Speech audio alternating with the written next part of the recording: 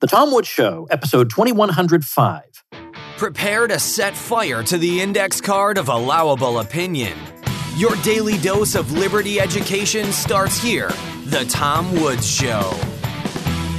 Hey everybody, I'm giving away 3 free courses from my Liberty Classroom. One of them is ex-Marxist Michael Rechtenwald teaching you about critical theory so you can understand leftism and fight it better, as well as our course on how Alexander Hamilton screwed up America and the history of the conservative and libertarian movements. Check it out at 3freecourses.com. Hello, everybody. It is your delightful host of The Tom Woods Show, Tom Woods himself, and I'm going to do something that I do only once in a blue moon on The Tom Woods Show. I've done it only a handful of times over the 2,100-odd episodes of the program over the years. Today, I'm going to share with you a sample that I have not shared before, that no one has ever been able to hear before without paying for it, of one of the courses that I created for the Ron Paul curriculum. And in particular, the Ron Paul curriculum is a K-12 self-taught video-based curriculum that you can get at ronpaulhomeschool.com. And if you use ronpaulhomeschool.com specifically, and you click on an order link through there, you get a bunch of bonuses from me. So you might as well, if you're going to ever join the Ron Paul curriculum, join it through ronpaulhomeschool.com, because I throw in a lot of stuff that you're not going to get if you just go to the website and get it. So anyway, I did 2 courses on Western civilization, and I did 1 on government. And in this government course, I start off by talking about, first I start off talking about the various natural rights theories that have existed over time to show the evolution of natural rights theory. That actually natural rights theory does not go back just to the Enlightenment, but actually it goes very far back. At the very least, it goes back to the High Middle Ages, but we can even show that there is at least the basics of an understanding of it, even in Aristotle, who certainly does not use the language of natural rights, that's for certain. But as Fred Miller showed, even without the language of natural rights, you can see Aristotle nevertheless groping towards something like that. And so Miller has done an interesting reading of Aristotle along those lines. I talk more about that in the Western Civilization course. Anyway, the point is, after I do that, after I establish the richness and length of the natural rights tradition, because presumably governments are either going to uphold or violate natural rights. So you got to start talking about natural rights. Then I have a little unit where I talk about some of the most influential modern political philosophers. And I'm going to talk in particular about critics of liberalism. Now, when we say liberalism in this context, we don't mean Hillary Clinton and Joe Biden. We're talking, of course, about so-called classical liberalism that would include John Locke and Frederick Bastiat and John Stuart Mill and people of that sort. That's what liberalism originally meant. And there are critics of that, of course, in the 20th century, plenty of them. Early on, in fact, I think it's either 1 or 2 lessons before this one. I think it may be the lesson immediately before this one. I talk about John Rawls. John Rawls wrote a book called A Theory of Justice that was very, very influential. And I talk about his ideas. Now, in this particular lesson, I'm going to talk about 2 other very, very important and influential political philosophers, Thomas Nagel and Ronald Dworkin.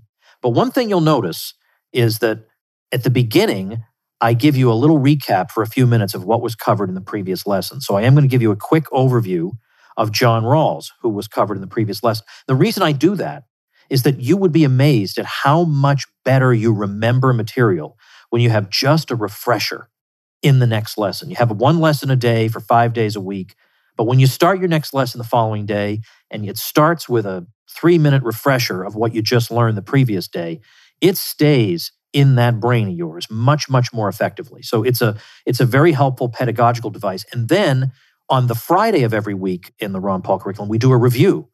So the entire lesson is review. The entire lesson is me summarizing the material we covered that week. So yet again, it gets repeated. So again, you don't go to all this trouble of consuming all this material and then you're no better off at the end than when you started.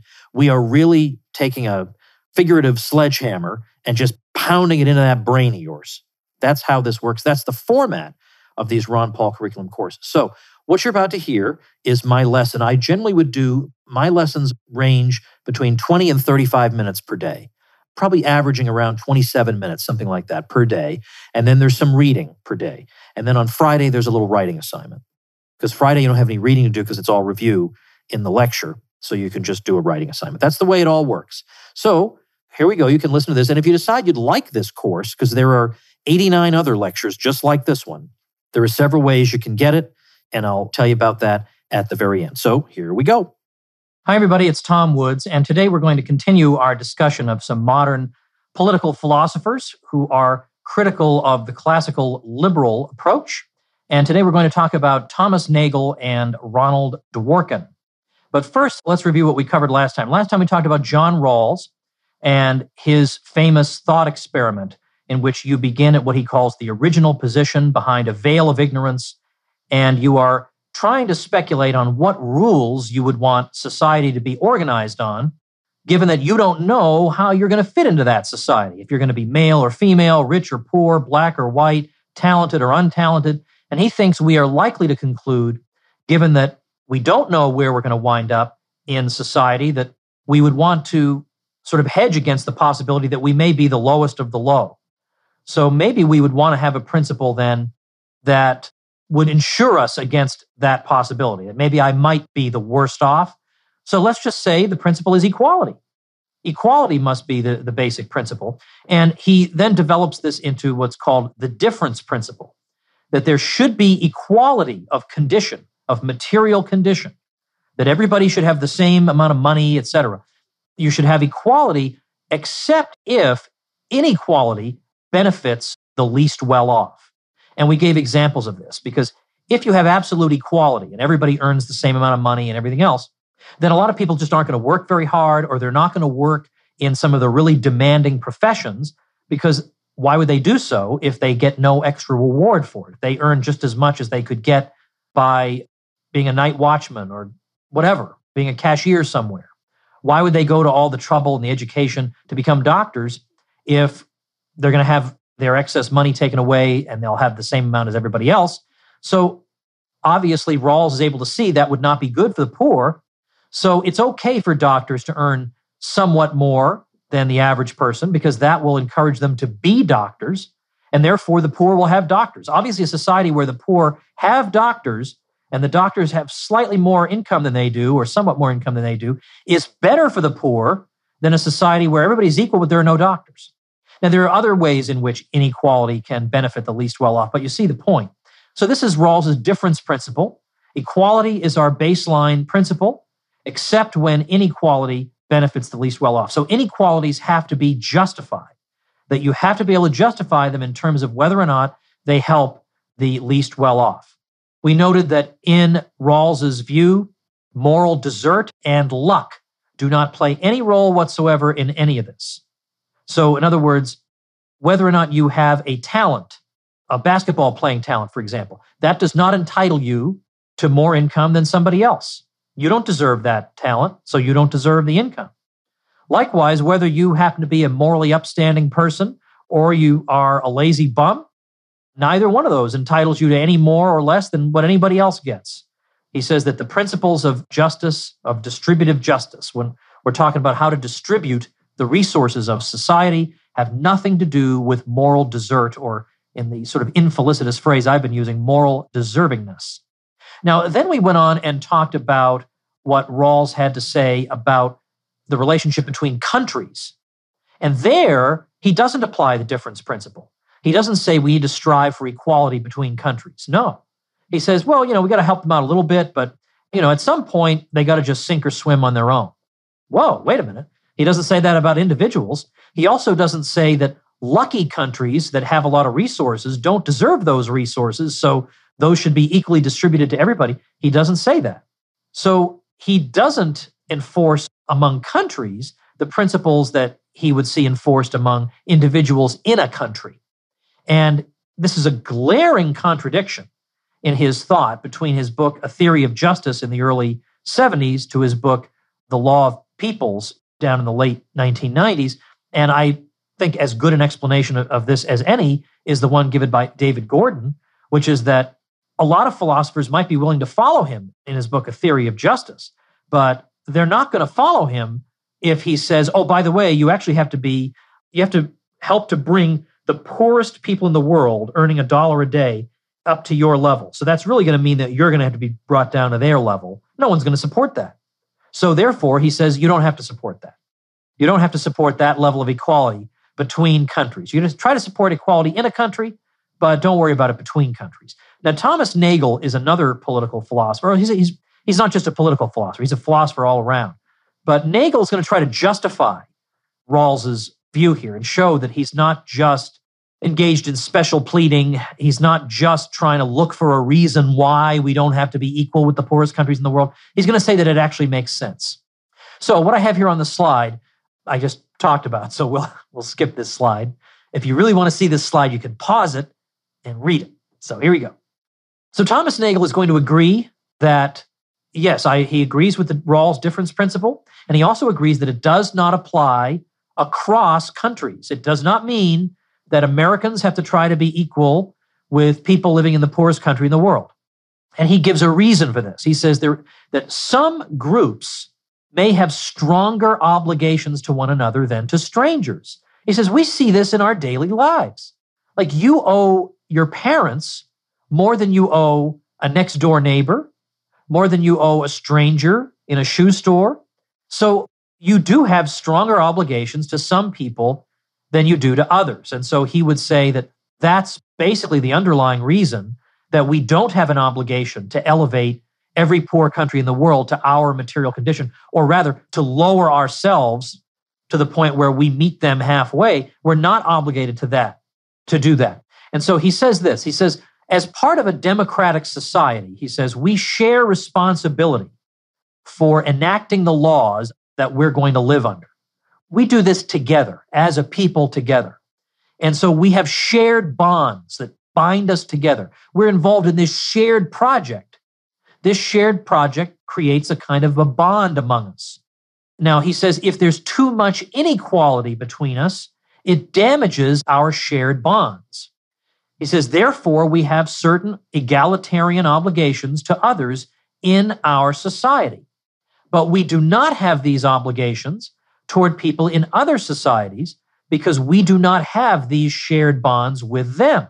We're not involved in a shared project with them, developing laws and building up society. So we don't have the same responsibilities to them as we would to people who are involved in this same shared project with us. Now, a good question to ask would be, where do Nagel's people obtain the right to force others to belong to their social project? So it could be that a bunch of people get together and say, you know what, we have obligations to take wealth from some of us and give it to others of us. If they voluntarily come together and say that, and they're going to enforce that among themselves freely, that's one thing. But what if there were people who said, you know, I don't believe there are such obligations, or at the very least, I should be free to decide what they are and give people as much money or as little money as I choose. This doesn't seem to be allowed for in Nagel's system, but he just leaves a sort of a glaring hole here. How does he justify forcing people to take part in these shared bonds and take part in this decision? How much are we on the hook to provide money for poorer people or middle-class people? How does he force them to do it? On what grounds does he force them to take part in this? As I say, if this is a voluntarily agreed to thing and everybody wants to do it, well, then fine. But what is the Thomas Nagel philosophical principle according to which you can be forced to take part in this? He doesn't actually say. Hey, everybody, just a quick note from our good friends at Crowd Health. Do you realize 250,000 people with health insurance went bankrupt last year due to medical costs? Well, thanks to Crowd Health, our sponsor, you can use the power of community to make healthcare affordable. Crowd Health isn't health insurance. That's why it works. With insurance, you pay huge premiums for high deductibles, which means on top of the thousands you pay to keep your plan, you end up paying thousands more before insurance kicks in even a cent. Crowd Health gives you a new way to pay for healthcare. No doctor networks, no huge premiums, no high deductibles, no surprises. You pay one low monthly total to fund your account and get access to the Crowd Health community. That's less than $200 a month for most people. 100% of your monthly contribution directly funds and reduces the healthcare costs of the community. You'll pay the first $500 of a health event. The rest gets submitted to the Crowd Health community members for funding. And unlike insurance, you're not limited by doctor networks when looking for care. Crowd Health totally reverses the vicious incentives that got the healthcare system into this mess in the first place. Well, don't let healthcare costs stand between you and your future. Join Crowd Health today. Right now, you can get your first 6 months for just $99 per month. That's almost 50% off the normal price and a lot less than a high-deductible healthcare plan. Just go to joincrowdhealth.com and use promo code WOODS at sign-up. That's joincrowdhealth.com, promo code WOODS. Crowd Health is not health insurance. It's a totally different way of paying for healthcare. Terms and conditions may apply. Now, Nagel says that the concern that we should all have for equality comes from looking at the world from an impersonal standpoint.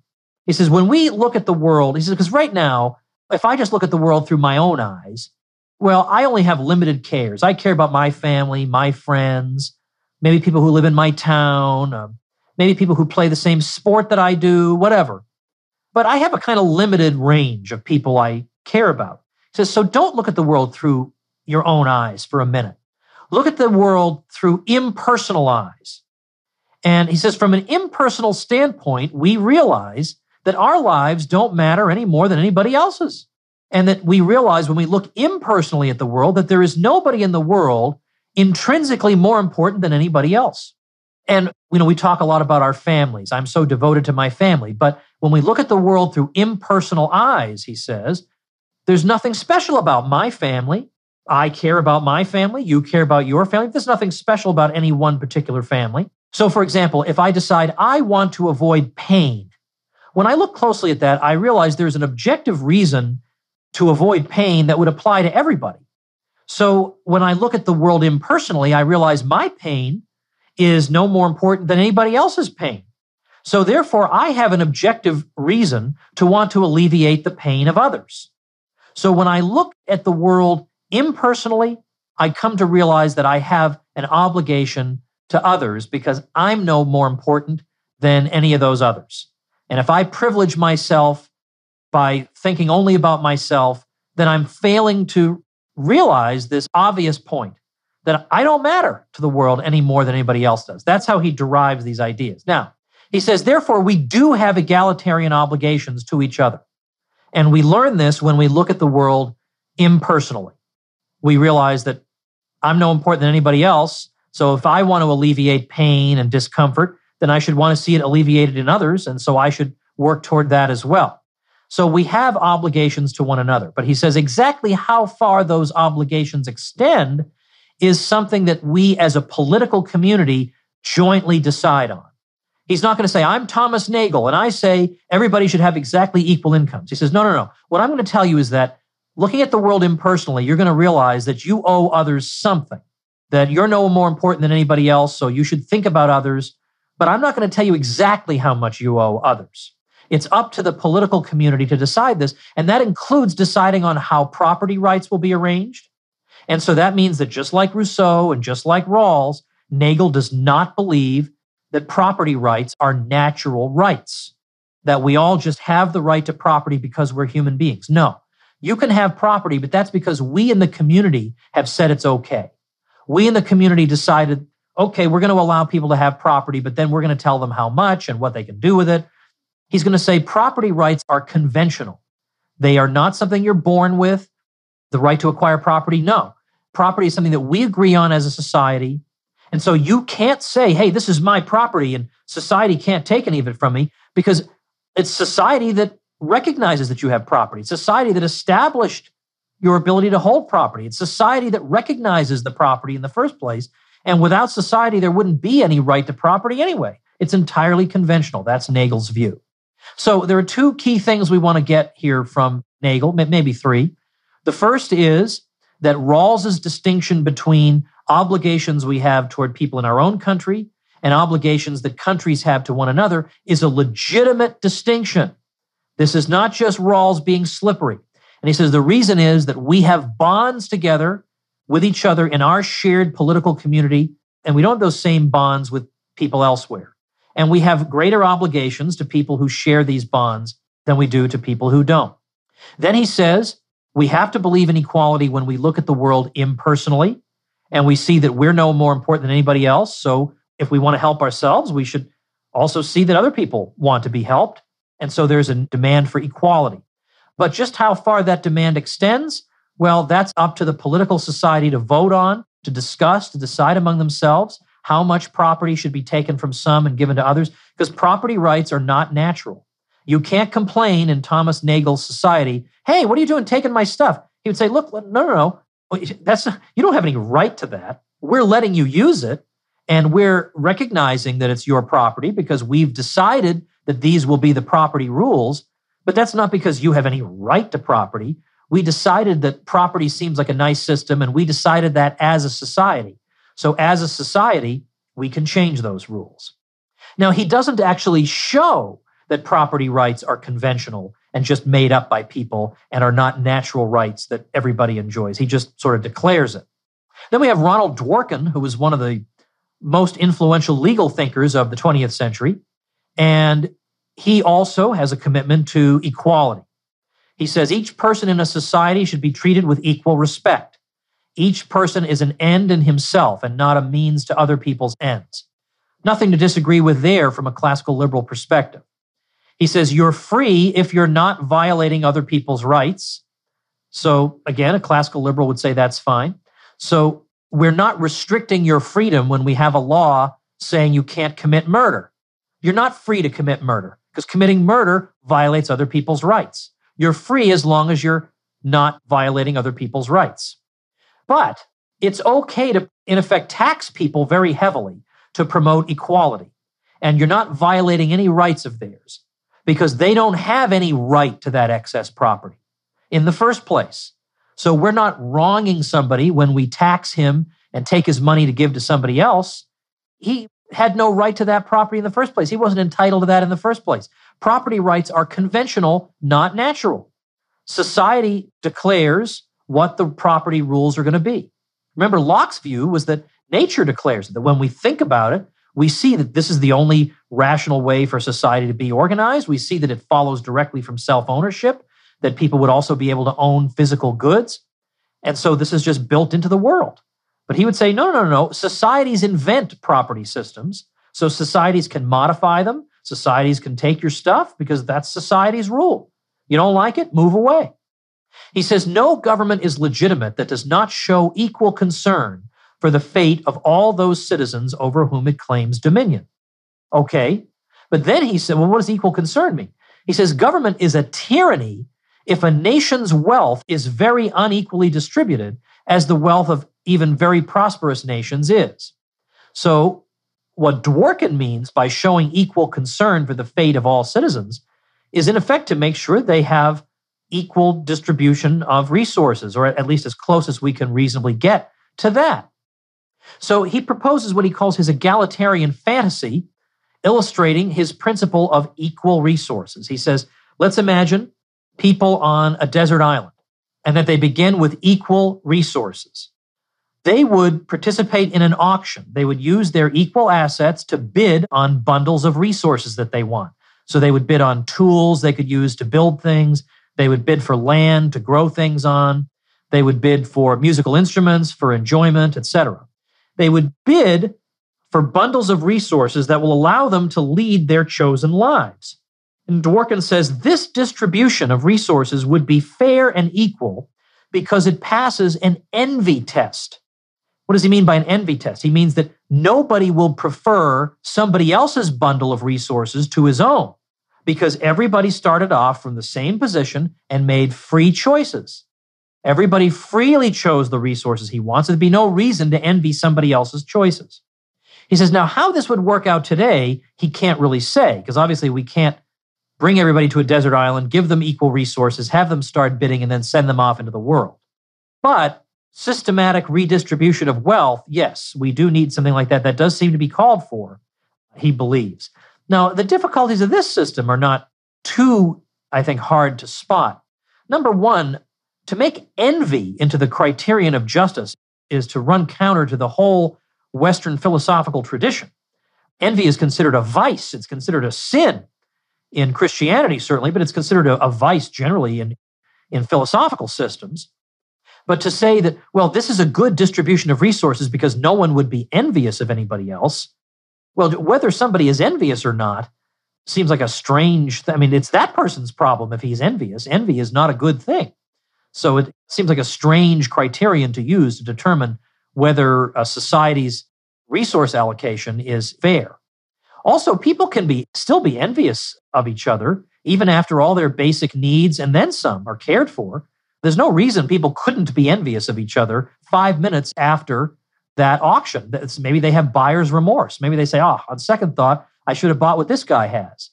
Maybe they would be envious. So even Dworkin's scenario doesn't work because he says that we have to have a scenario where no one would be envious of anybody else. But I could easily imagine people being envious 10 seconds later. Oh, darn, why didn't I buy this? And now they're envious of people who did. Then what would happen when people's natural abilities create inequalities? Okay, we start off with equal resources, but I'm better with my resources than you are with yours, so I get more income.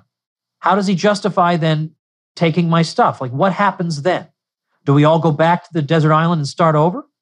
Also, he supposes there's just a bunch of goods lying around on the desert island for people to bid on. But who produced them? And why would somebody produce these goods on a desert island if equal distribution is going to occur? What would be the incentive to produce anything if then there's going to be an auction with equal distribution? So there are a lot of unanswered questions here in the Dworkin scenario.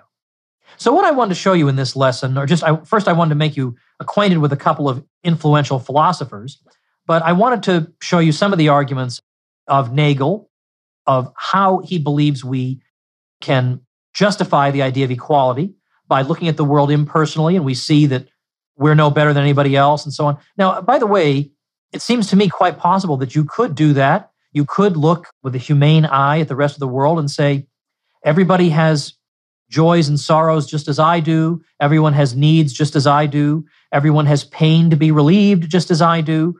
But it doesn't seem to me that you have to then jump to the conclusion that therefore everybody is equally entitled to money and wealth as I am.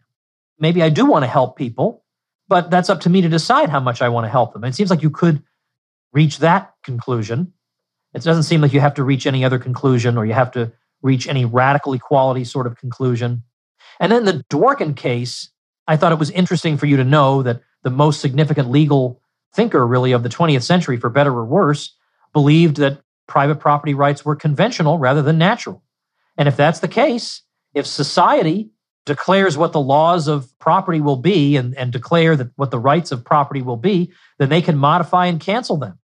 If rights are not natural, then they can be modified at any time according to whatever blueprint for society some politician may have. And I wanted you to know about his little island example, just because that example, like the veil of ignorance and the original position of Rawls, it's just interesting to see the kind of thought experiments that are used to try to justify a policy of radical redistribution of wealth and equality to see if they really do hold up or not. All right, everybody, the way I distribute this course is through various means. You can get it directly and conveniently at tomwoodshomeschool.com. There it is, staring you in the face at tomwoodshomeschool.com. You can also get it if you join the Ron Paul curriculum and you just take it as one of the courses. If you do that, then you pay to join the curriculum and you can get the course for half off. So that's ronpaulhomeschool.com. You join the curriculum, and then when you go to choose your courses, you just choose Government 1B, which is what this course is. But if you just you don't want to go to the trouble of joining the curriculum, you don't want to pay for the curriculum, you just want the one course, then you can get it at tomwoodshomeschool.com. I also give this course to people who support the show at the gold level and above at supportinglisteners.com. So if you've been saying to yourself, I really should support Ol Woods, doggone it, that guy works really hard at what he's doing here, and I'd like to support him. Well, at the gold level and above, you get this course as one of the many bonuses you get. So supportinglisteners.com is another way to get it. And then finally, if you become a master member at libertyclassroom.com, my lifetime membership, I throw in the government course as a bonus there. So that's libertyclassroom.com. So if I haven't confused you enough, well, you can check it all out. I'll have all the links up for how you can get the Introduction to Government course from Ol Woods. You'll see all the links at tomwoods.com/2105. Thanks for listening, everybody. See you tomorrow. Become a smarter libertarian in just 30 minutes a day. Visit tomwoods.com to subscribe to the show for free, and we'll see you next time. Like the sound of The Tom Woods Show? My audio production is provided by Podsworth Media. Check them out at podsworth.com.